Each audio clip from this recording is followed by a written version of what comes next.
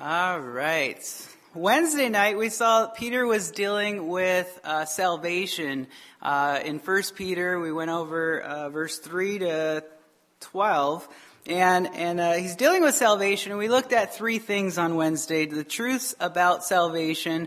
We looked at rejoicing in salvation, and then we ended on the messengers of salvation. And the point in verses 3 to 12 is our salvation came by the mercy of God and through the resurrection of Jesus Christ. And no matter what we're going through, tests, trials, whatever it may be that we're going through, our salvation is incorruptible, it's undefiled, it will not fade away. It's reserved in heaven for you and I, and it's kept by the power of God, and it's because of God, and it's in God, and it's in Christ, and because of Christ, right? It's all about Jesus. So, wow, that alone should give us a cause for, rejoicing, right? That's enough. Our joy is inexpressible, and it's full of glory, and for sure we're secure as believers in Christ Jesus because of Christ Jesus, right? We're secure in Him, in our salvation, because it's reserved in heaven. It's not reserved here on earth, and so we talked about that on Wednesday. And in verses 13 to 25, Peter now deals with the issue of the results of salvation, or the byproduct of salvation, or really our response to salvation, however you want to put it. And in in fact, let's just read in 1 Peter, go to verse 13. 1 Peter chapter 1, verse 13. Therefore, gird up the loins of your mind, be sober, and rest your hope fully upon the grace that is to be brought to you at the revelation of Jesus Christ. And as obedient children, not conforming yourself to the former lust, as in your ignorance, but as He who called you is holy, you also be holy in all your conduct. Why? Because it is written, be holy, for I am holy. And if you call on the Father, who without partiality judges according to each one's work, conduct yourselves throughout the time of your stay here in fear, knowing that you are not redeemed with corruptible things like silver or gold from your aimless conduct, received by the tradition from your fathers, but with the precious blood of Christ, as of a lamb without blemish and without spot. He indeed was foreordained before the foundation of the world, but was manifested in these last times for you, who through Him believe in God, who raised Him from the dead and gave Him glory, so that your faith and hope are in God. Since you have purified your souls in obeying the truth through the Spirit in sincere love of the brethren, love one another fervently with a pure heart, having been born again, not of corruptible seed, but incorruptible, through the word of God, which lives and abides forever. Amen. Because all flesh is as grass, and all the glory of man as the flower of the grass. And the grass withers, and its flower falls away, but the word of the Lord endures forever. Now this is the word by which the gospel was preached to you. And look back at verse 13. Peter deals with the byproduct of salvation, right? And I think it's evident in verse 13 when he says, therefore. Therefore, speaking of the context, right, of chapter 1, or what we went over on Wednesday. And I think the point is simple. If we truly understand how glorious our salvation is from the previous section that it talked about, it should have an effect on our lives. There should be a change. There should be a transformation in our lives and everything about us, right? And there's three things specifically that Peter is outlining for us here in our text. If we truly understand our salvation, it should, number one, result in a holiness of God, a holiness in our life. In verses 13 through 16, and I'll just give you it all up front, and this is what we're going to go over today. Number one, a holiness in our life. Number two, it should result in a healthy fear of God, and that's in verses 17 to 21. And then number three, it should result in a heart of love for others, according to verses 22 to 25. And so let's go over this first aspect of our lives as a result of salvation in our lives because of Christ, if we really understand our salvation and how glorious it really is, there should be a holiness within our lives. And look at verse 15. Just skip down a little bit. But as he who called you is holy, so pointing us to God, you also be holy in all, or some. Does it say some there? In some of your in all of your conduct, right? That speaks of our manner of life, and the things that we do, the things that we say, places we go. And note the reason why, because it is written. He quotes from Leviticus 11:44, Leviticus 19:2, and he says, "Be holy, for I am holy." And so this first section really deals with the holiness in our lives. And if we truly believe and understand in how glorious this salvation really is, it should reflect in the fact that we are living our lives that is indeed holy. And that word holy, hagios, it simply means to be set apart, to be consecrated. And it's used 232 times in the New Testament. And I think, God is awesome. He's wonderful. He's perfect. He's majestic. He's on high. And yet he says we are to be just like him. I look at that, I'm like, oh man. But it's sad to say, by the way, this word holy, a lot of people get that imagery of, to be holy, you gotta be in a long white robe, you gotta be in this long fish hat thing, you gotta have your hands together like this, right? You gotta have a long sad face. Because being holy, you can't smile when you're holy, right? Have you guys seen any holy pictures with anybody smile? I haven't seen that. I'm like, what's up with that? We're serious in heaven, right?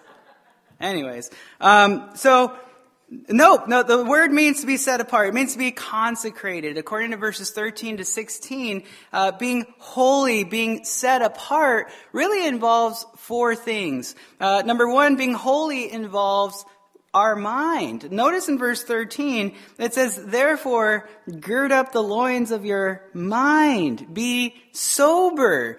And the word mind simply means understanding, right? Our thoughts. And Peter is encouraging us here to do really two things. Number one, it involves our mind, right? So, gird up the loins of your mind. And that word gird up, only used here and nowhere else in the New Testament, often used of, secular writings, for a runner or a soldier or a worker they would wear those long robes, and so gird up means they'll pick up the bottom of it, and they roll it up, and they tuck it into their belt, and now they're ready to run, right? I kind of picture that's new style for the gangsters, right? They got the saggy pants all the way down to their knees, and they're like, they wiggle and waggle, and I kind of picture a police officer invented that, so it'd be easier to catch them, right? But if they really want to run, they gotta really pick it up and get going. So gird up your pants, right? That's the imagery I get in my mind.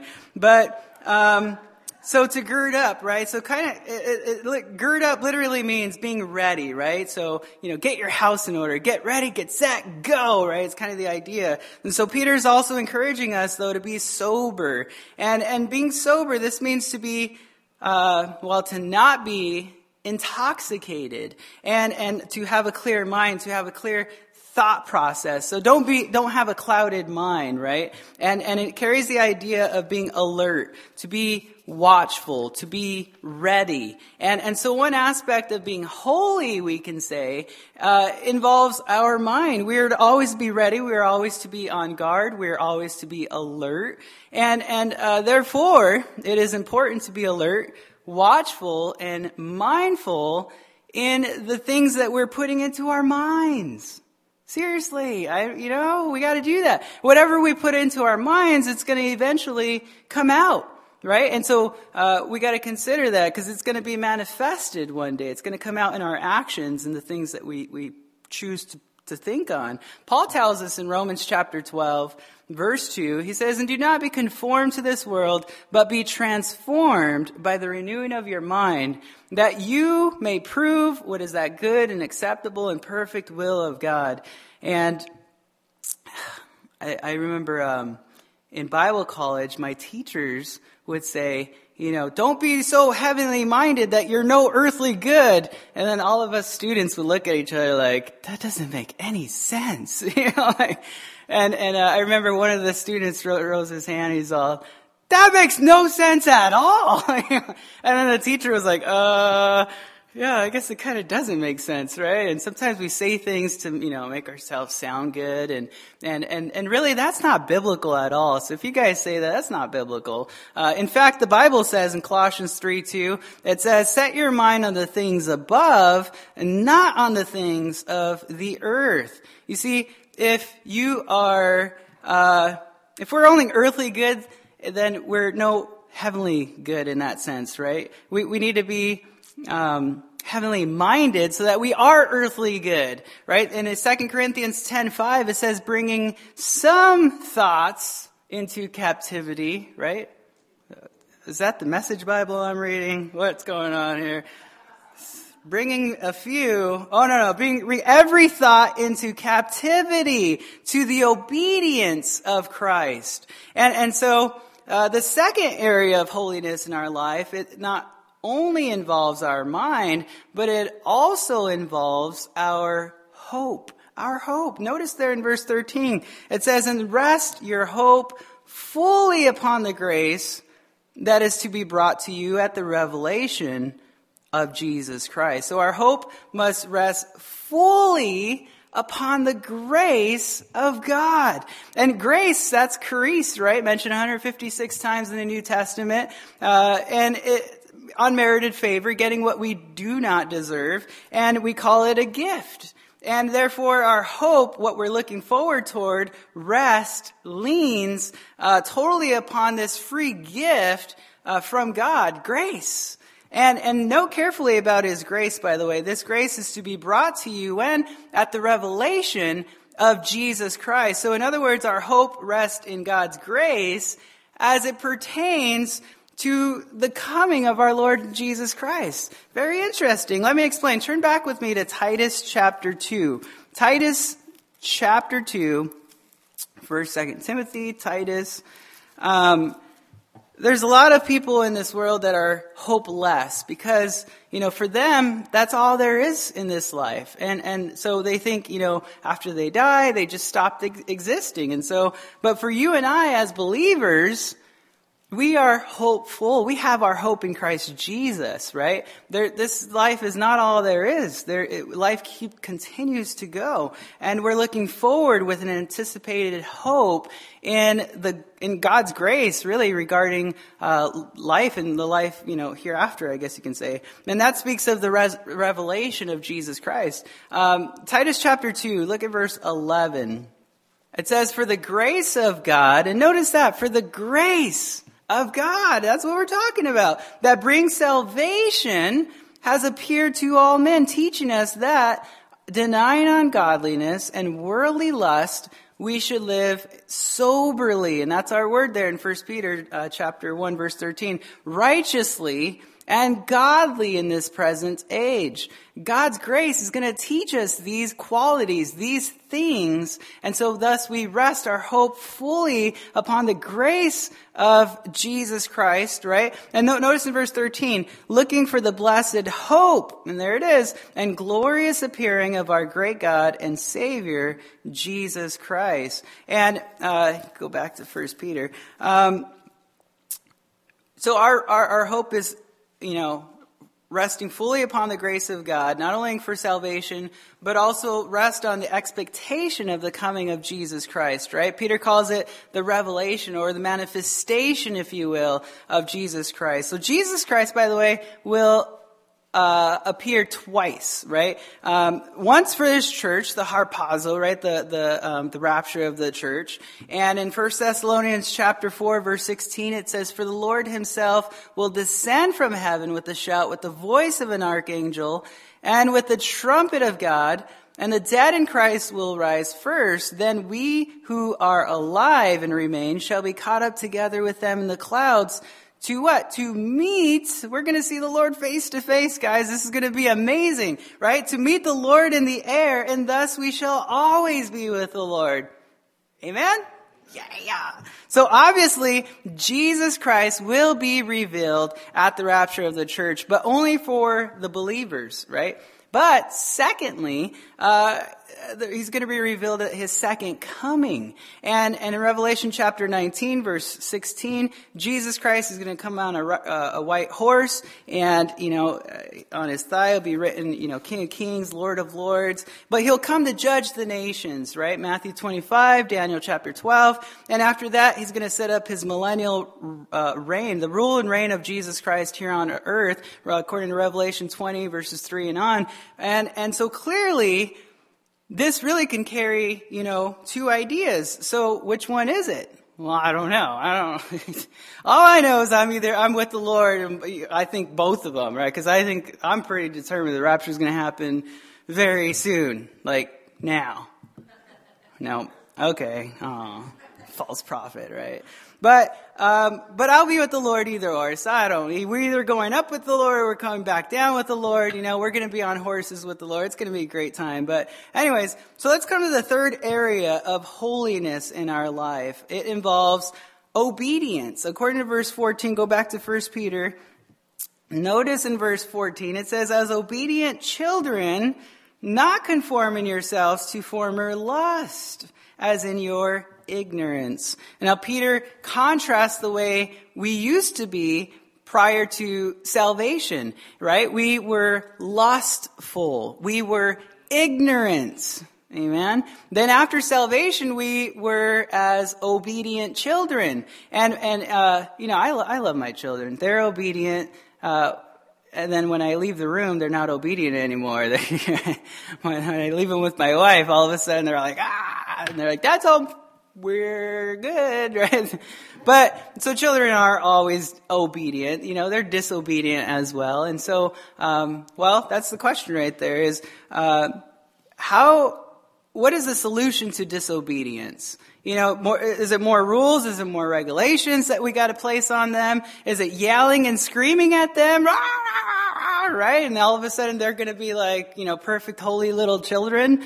No. How does God deal with us? Right? Did he put more rules and regulations on you? Did he yell at you and scream at you? No, God deals with us with his love, with his grace, with his mercy. It's by the Bible tells us it's the Holy Spirit in us as he's teaching us all things, right? And just as our hope rests fully in God's grace for eternal life, we also need to rest our hope in God's grace, in obedience in life, right? And that speaks of our conduct. Check out Romans 1:5. It says, through him we have received grace. And that's our word. And apostleship for what? For obedience to the faith among all nations for his name. So the only way that you and I can be obedient unto the Lord is by your own strength.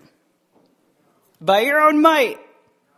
By his Spirit, really. It's only through his grace that you can do anything. And you can't even access that grace unless you humble yourself. If you're prideful, you can't even have his grace because you're so caught up in yourself. Very interesting. And that's why, Mom and Dad, prayer is vital. It's vital. It's super important for your children and the people you're dealing with. We got to pray. We're living in a spiritual warfare, right? And we got to act like it, right? Get in the game. We got to pray for each other. So are we praying for our children that God's Spirit, touches their hearts? And just as you were changed, it was God working in and through your life. It was not someone beating you over the head with the Bible, and being like, yeah, you need Jesus, or trying to put rules and regulations on you. It was none of that stuff. So, just consider it. We need prayer more so in our lives. Let's come to the fourth and final area, involved in, what am I doing here? Involved in the holiness in our lives. It involves our example. Notice in verses 15 and 16, it says, but as he who called you is holy, you also be holy in all your conduct. Why? Read verse 16. Because it is written, be holy, for I am holy. quoting from Leviticus 11:44 and Leviticus 19:2. What is an example for you and I? Wow, that's an example for you and I. It's God himself. That's amazing. He is our perfect example of perfection. He's absolutely perfect. He's absolutely holy. He's absolutely sinless. And Peter's saying that God is our example. In fact, Jesus tells us in Matthew chapter 5, verse 48, he says, "Therefore you shall be perfect just as your Father in heaven is perfect." And so we are to be like our Father. We're to be perfect. Wow, that's a pretty high standard, don't you guys think? That's right. I'm here to tell you guys it's not hard. You know where I'm getting? It's not difficult. It's impossible, right? You can't be perfect in and of yourself, of your own flesh, right? We can't. It's impossible. So in order to be perfect, it's only by his grace. It's by his Spirit in us, right? But Peter's saying God is our perfect example and what it means to be perfect. People often ask, can I do this or can I do that? And I love to play around with them and be like, yeah, of course you could do that. And they're like, oh, you're a pastor and you just said that. I could do that? And I'm like, of course you can. But should you, right? You always got to answer a question there. And they're like, so here's some questions you guys could ask yourself when you are faced with, that decision of, should I do that? Is it gray? Is it white? Is it black? I don't know. What should I do? Ask yourself, is it helpful? Is it helpful? Is it what I am going to do or say or go to or whatever it may be? Is it going to help me in my walk with the Lord? Paul said in 1 Corinthians 6, verse 12, he said, in the beginning, all things are lawful for me, but not all things are helpful. And also ask yourself, is it powerful? Because at the end of this verse, in 1 Corinthians 6:12, it says, all things are lawful for me, but I will not be brought under the power of any. Is what I'm going to do, or is what I'm going to say, is it going to bring me under its power, right? Or under its bondage? Will it bring me under its power? Will it bring me under its addiction, if you will, right? Consider it. Does it stumble others? In 1 Corinthians 8:9, it says, but beware lest somehow this liberty of yours become a stumbling block to those who are weak. So if what we're going to do stumbles a believer in their walk, then you're in the wrong. You're in sin now because you've stumbled your brother in their relationship with the Lord. And you might just say, oh, it's not my problem. They're not mature and they're not, it's their problem. They're the weak ones. And no. The Bible's very, very clear. You're the problem because you're stumbling your brother. Now you're in sin. So does it bring glory to God? Ask yourself that question. Is this going to bring glory to the Lord? In 1 Corinthians 10:31, it says, therefore, whether you eat or drink, there it is again, or whatever you do, do it all to the glory of God. Should I do this? Should I do that? Consider these things in your life, these questions in your heart. And, let's come to the second thing. Understanding your salvation should definitely result in a holiness in our life, but it also should result in a healthy fear of God in our life. Notice in verse 17 through 21, but notice in verse 17 it says, and if you call on the Father, who without partiality judges according to each one's work, conduct yourselves throughout the time of your stay here in fear. This fear is relating back to the Father, and it involves a healthy fear, right? This word fear. It's used 46 times in the New Testament,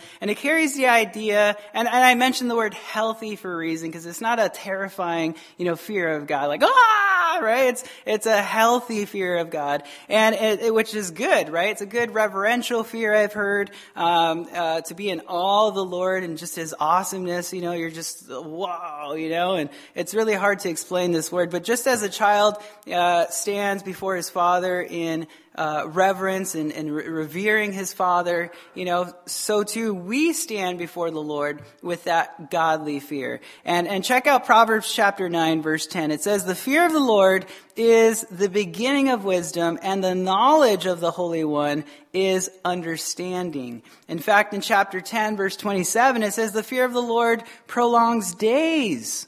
Also in chapter 14, verse 27, it says, "The fear of the Lord is a fountain of life, to turn one away from the snares of death." In chapter 22, verse 4, it says, "By humility and fear of the Lord are," number 1, riches, number 2, honor, number 3, life.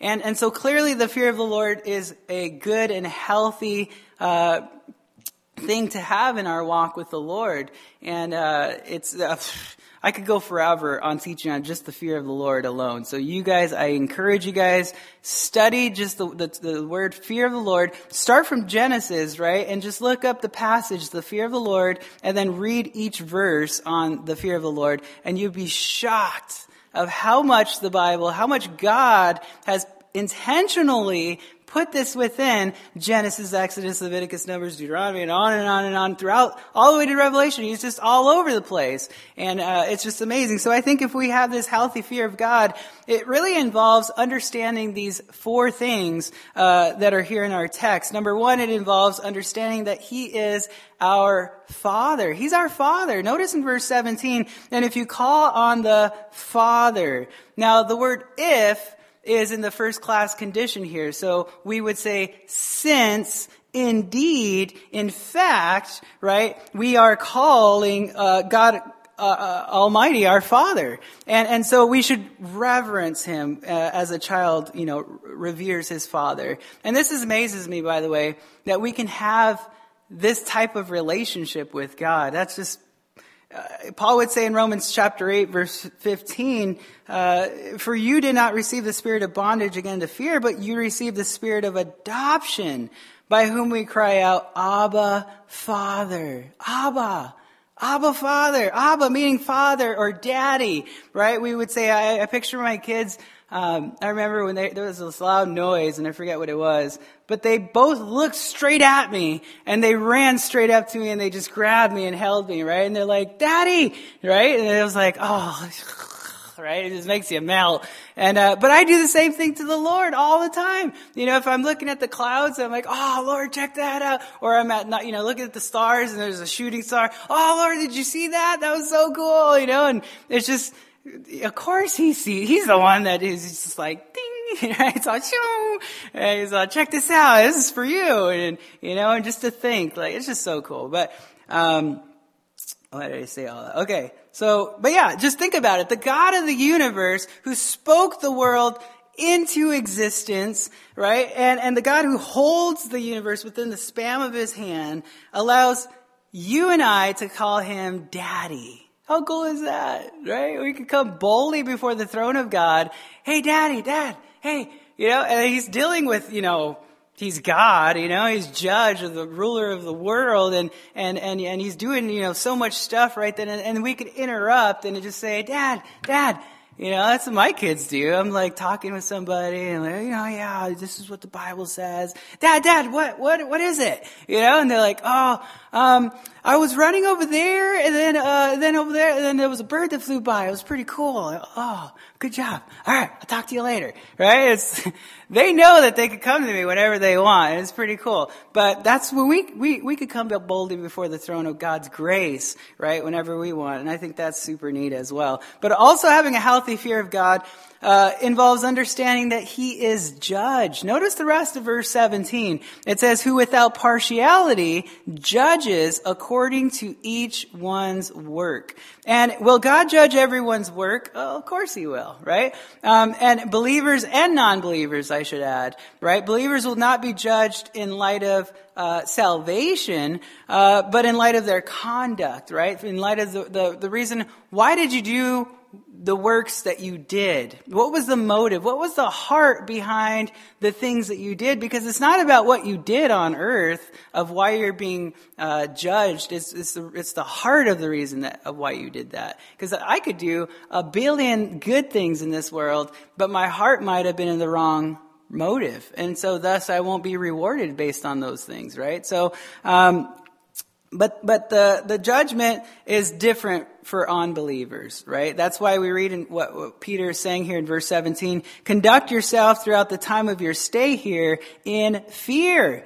And every believer, according to 2 Corinthians chapter 5, verse 10, well, we're going to stand before the judgment seat of God, the bema seat, right? And according to 1 Corinthians chapter 3, verse 13, it says, each one's work will become clear, for the day will declare it, because it will be revealed by fire, and the fire will test each one's work of what sort it is. So what we as believers will be judged on is not on our salvation, but based on our conduct, right? Based on our works and the things that we did out here on the earth. But for the non-believer, they're going to be judged totally different, right? Revelation chapter 20, verse 11, and they'll stand in the great white throne of God, and they're going to be judged based on their work. Singular, based on their rejection of Jesus Christ, that he is God Almighty, come in the flesh, that he is the Lord and Savior. And so the question for every one of us is, how do we want to stand before God? Do you want to stand before God as a child of God, or do you want to stand before God as an enemy of God? It's a scary place to be. And understand, this judgment will be eternally different for sure. Let's come to the third thing here. The third thing involved in understanding, this healthy fear of God, is that he is our Redeemer. He's our Redeemer. Notice in verse 18, it says, knowing that you were not redeemed. This word redeemed, by the way, is only used 3 times in the New Testament, and it means a ransom or a price that was paid. So often referred to in light of a slave, right? A slave is owned by his master, but a slave can receive freedom if the price was, for a slave was paid. And so a slave can be purchased, bought, redeemed from the bondage of slavery. So too it is with us. We have been redeemed. We have been purchased. We have been bought from under the curse of the law, Galatians talks about. And so in the price of our redemption really involves 4 things that are outlined in our text for us. It is, number 1, it involves the blood of Jesus. The blood of Jesus. Notice in verse 18, knowing that you were not redeemed with corruptible things like silver or gold from your aimless conduct, received by the tradition from your fathers, but with the precious blood of Christ, as of a lamb without blemish and without spot. So as valuable as gold and silver really are, they cannot buy you salvation. But God, here, check this out. I got all this gold. You want it? Yay, look at this. And God's, really? That's asphalt in heaven, really. That's our streets. I don't want that. But they can't purchase redemption, right? Notice he speaks of the traditions of our fathers. And that speaks of our good works, right? We can't buy our way into heaven, nor can we earn our way into heaven by what we do. It's by the precious blood of Jesus Christ, right? And him alone. So according to verse 19, he is the lamb without spot. And that alone becomes significant since this points us back to the Passover. If you guys remember in Exodus chapter 12, get the picture. The children of Israel, they're in bondage for 400 years. They're in Egypt, right? And God sends these 10 plagues, and the 10th plague is the angel of death, basically comes within the camp in the area. And God said, make your bread without leaven, because speaking of the urgency, right? The wording there is to gird up their loins, right? Be ready. And they're going to be having that urgency to exit Egypt and get out of there as soon as they can. So what did they do? According to 1 Peter chapter 1, verse 13, they girded up their loins, right? The idea of being ready. They took their robes, right? And they baked their bread without leaven. And Then they were told in Exodus chapter 12, verse 5, your lamb shall be without blemish, a male of the first year. You may take it from the sheep or from the goats. And they were to kill the lamb, take the blood of it, and sprinkle the blood of this innocent lamb or goat. And they put it on the doorpost, right, in the top of the door. And they were to, basically their life was saved, right? The angel of death would come through and he would pass over, and thus the Passover. But Peter's pointing to a picture here that Jesus is the Lamb of God. John said in John chapter 1 verse 29, really it was John the Baptist here too, but it says, behold, the Lamb of God who takes away the sin of the world. So you see, you and I were redeemed. We were bought and purchased at a price, and that price was not free, by the way. It's free for you, yeah, but it wasn't just nothing to God. It cost him his life, his entire life. And he is the perfect sacrifice. In fact, in Hebrews 7:27 at the end, for this he did once for all when he offered up himself. And man, there's just so much there. But secondly, not only does God or does it involve the blood of Jesus, right, and what God did for you and I, but secondly, it involves the destiny of Jesus. Notice in verse 20, it says, he indeed was foreordained before the foundation of the world, but was manifest in these last times for you. So Jesus Christ was revealed in the last time, speaking of his early ministry, right, as a lamb that was slain for you and I. And understand that this was not an afterthought, a last minute thing where God was like, I'm going to redeem mankind. He just, boom, out of nowhere. God didn't just wake up and decide, I'm just going to redeem mankind, right? It didn't happen like that. According to verse 20, this was foreordained before the foundation of the world. Wow, Peter understood that this, by the way, you guys remember in Acts chapter 2 and the day of Pentecost, and Peter's delivering this, awesome message, very powerful and jam-packed there, speaking of the gospel of Jesus Christ. 3,000 get saved, which is funny because in the Old Testament, 3,000 died by the law, and yet when grace is, presented by the gospel, 3,000 are saved. This is really cool. But he said in Acts chapter 2, verse 23, him being delivered by the determined purpose and foreknowledge of God.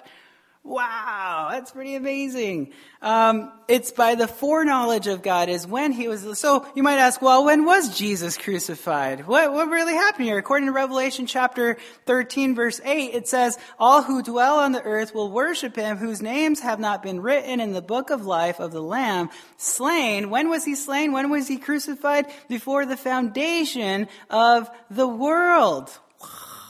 Right? Drop the mic. Right? Understand that before the foundation of the world, Jesus Christ he died for you and I. And at the cross, it was simply manifested, right? What he determined before he created you that he was going to die on the cross for you. Before he created Adam and Eve. Wow. Isn't that just like, whew. No wonder the angels are scratching their heads and they don't understand, these things. They're looking at us like, why would you do that?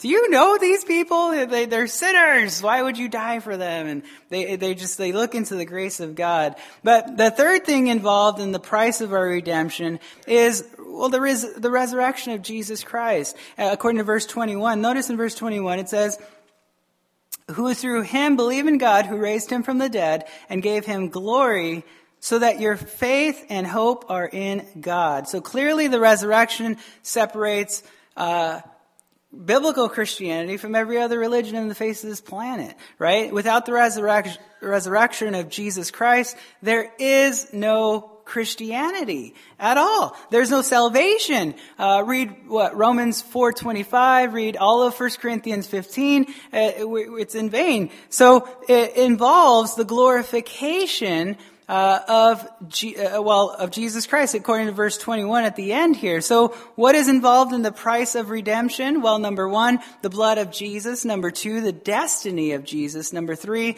the resurrection of Jesus. But number 4, the glorification of Jesus. And notice it says, who raised him from the dead and gave him glory.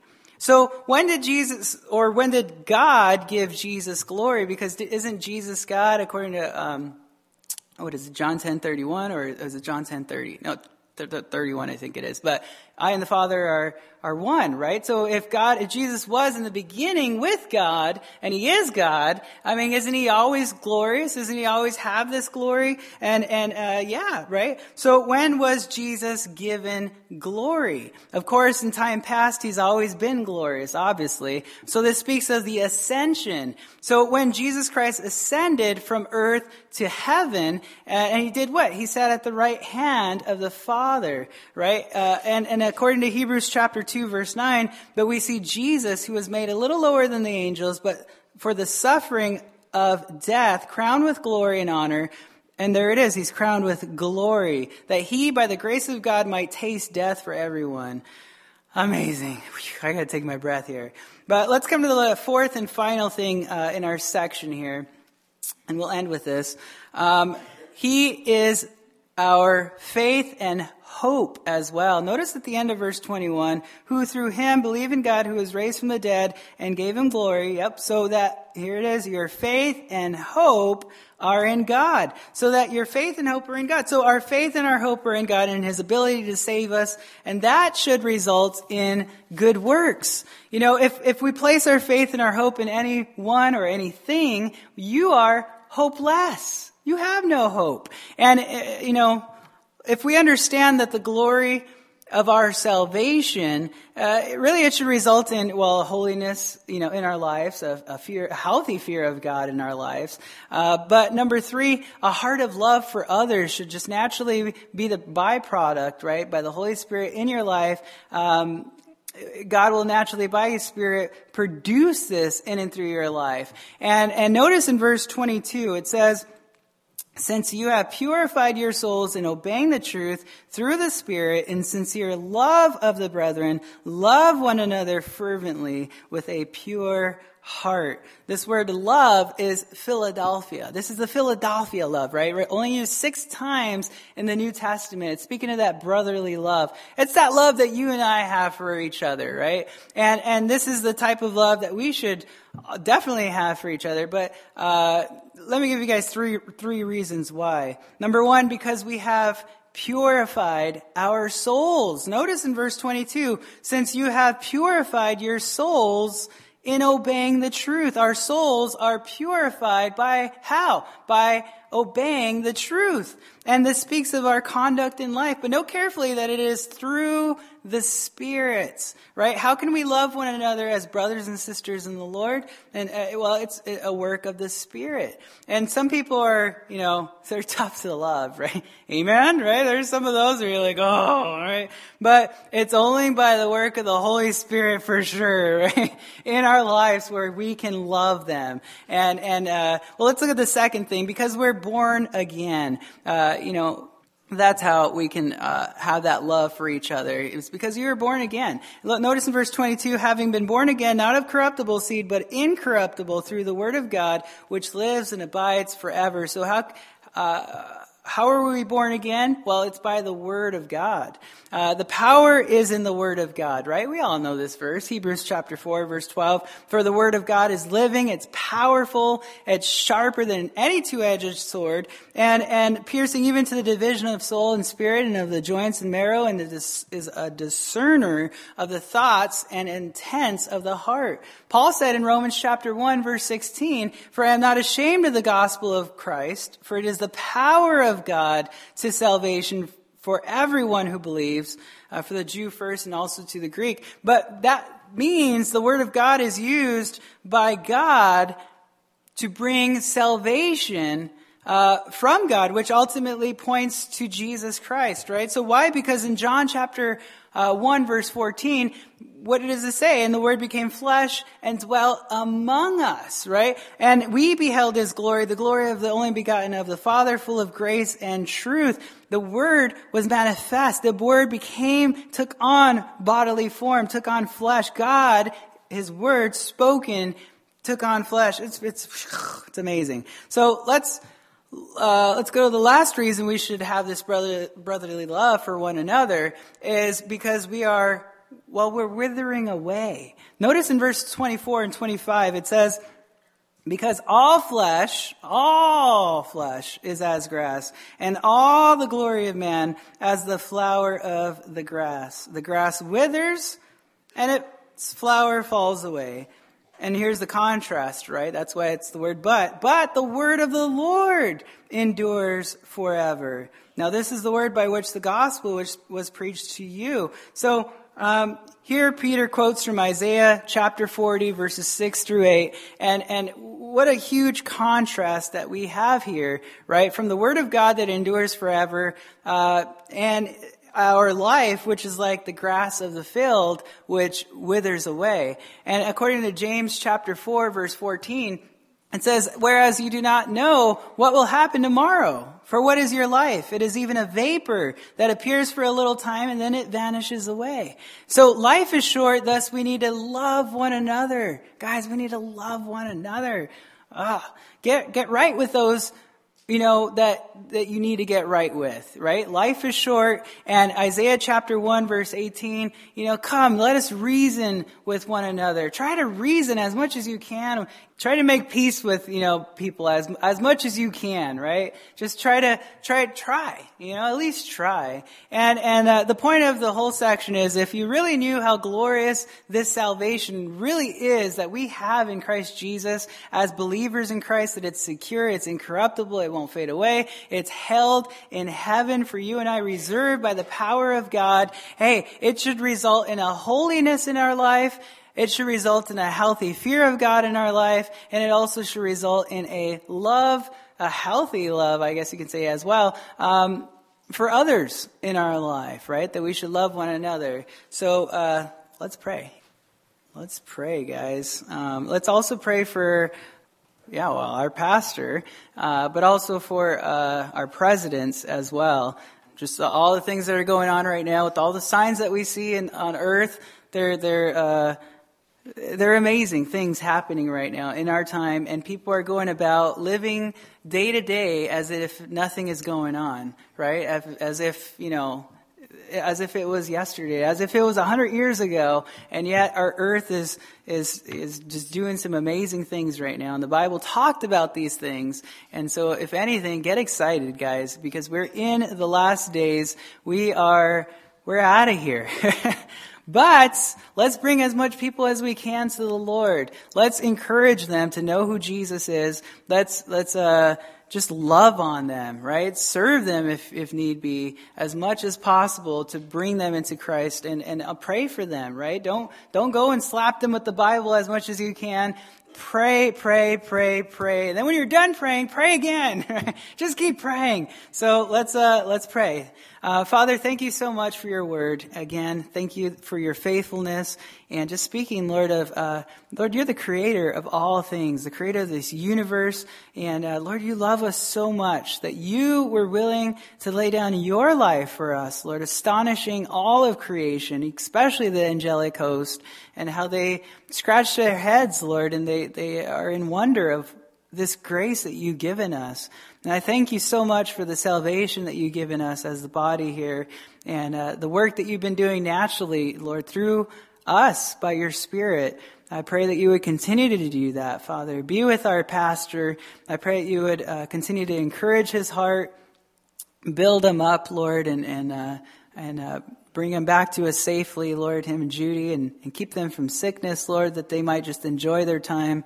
And also be with our president, Father. I pray that you would, it seems like he's a believer, but I don't know. I'd ask that, Lord, if he's not, that you would speak to his heart, convict him by your Spirit, that he would know you, that he would choose to glorify you and choose to honor you. I pray that you would shake him up, Lord, and where he's at, and that you would bless him, Lord. Be with him, and that your Holy Spirit would guide him into all truth, Lord. And just ask that you would be with the peace of Jerusalem as well, that you would watch over Israel, that no weapon formed, Lord, would enter in and harm anybody. I pray today would be a time of just rest, and just people would be blessed there, Lord. And thank you again for the work that you're doing here. And I think I got 15 minutes, Lord, so I could just keep talking to you for 15 minutes. This is great. But I just love you, Lord. And I thank you for our church. And I thank you for the work that you're doing. In Jesus' name, amen.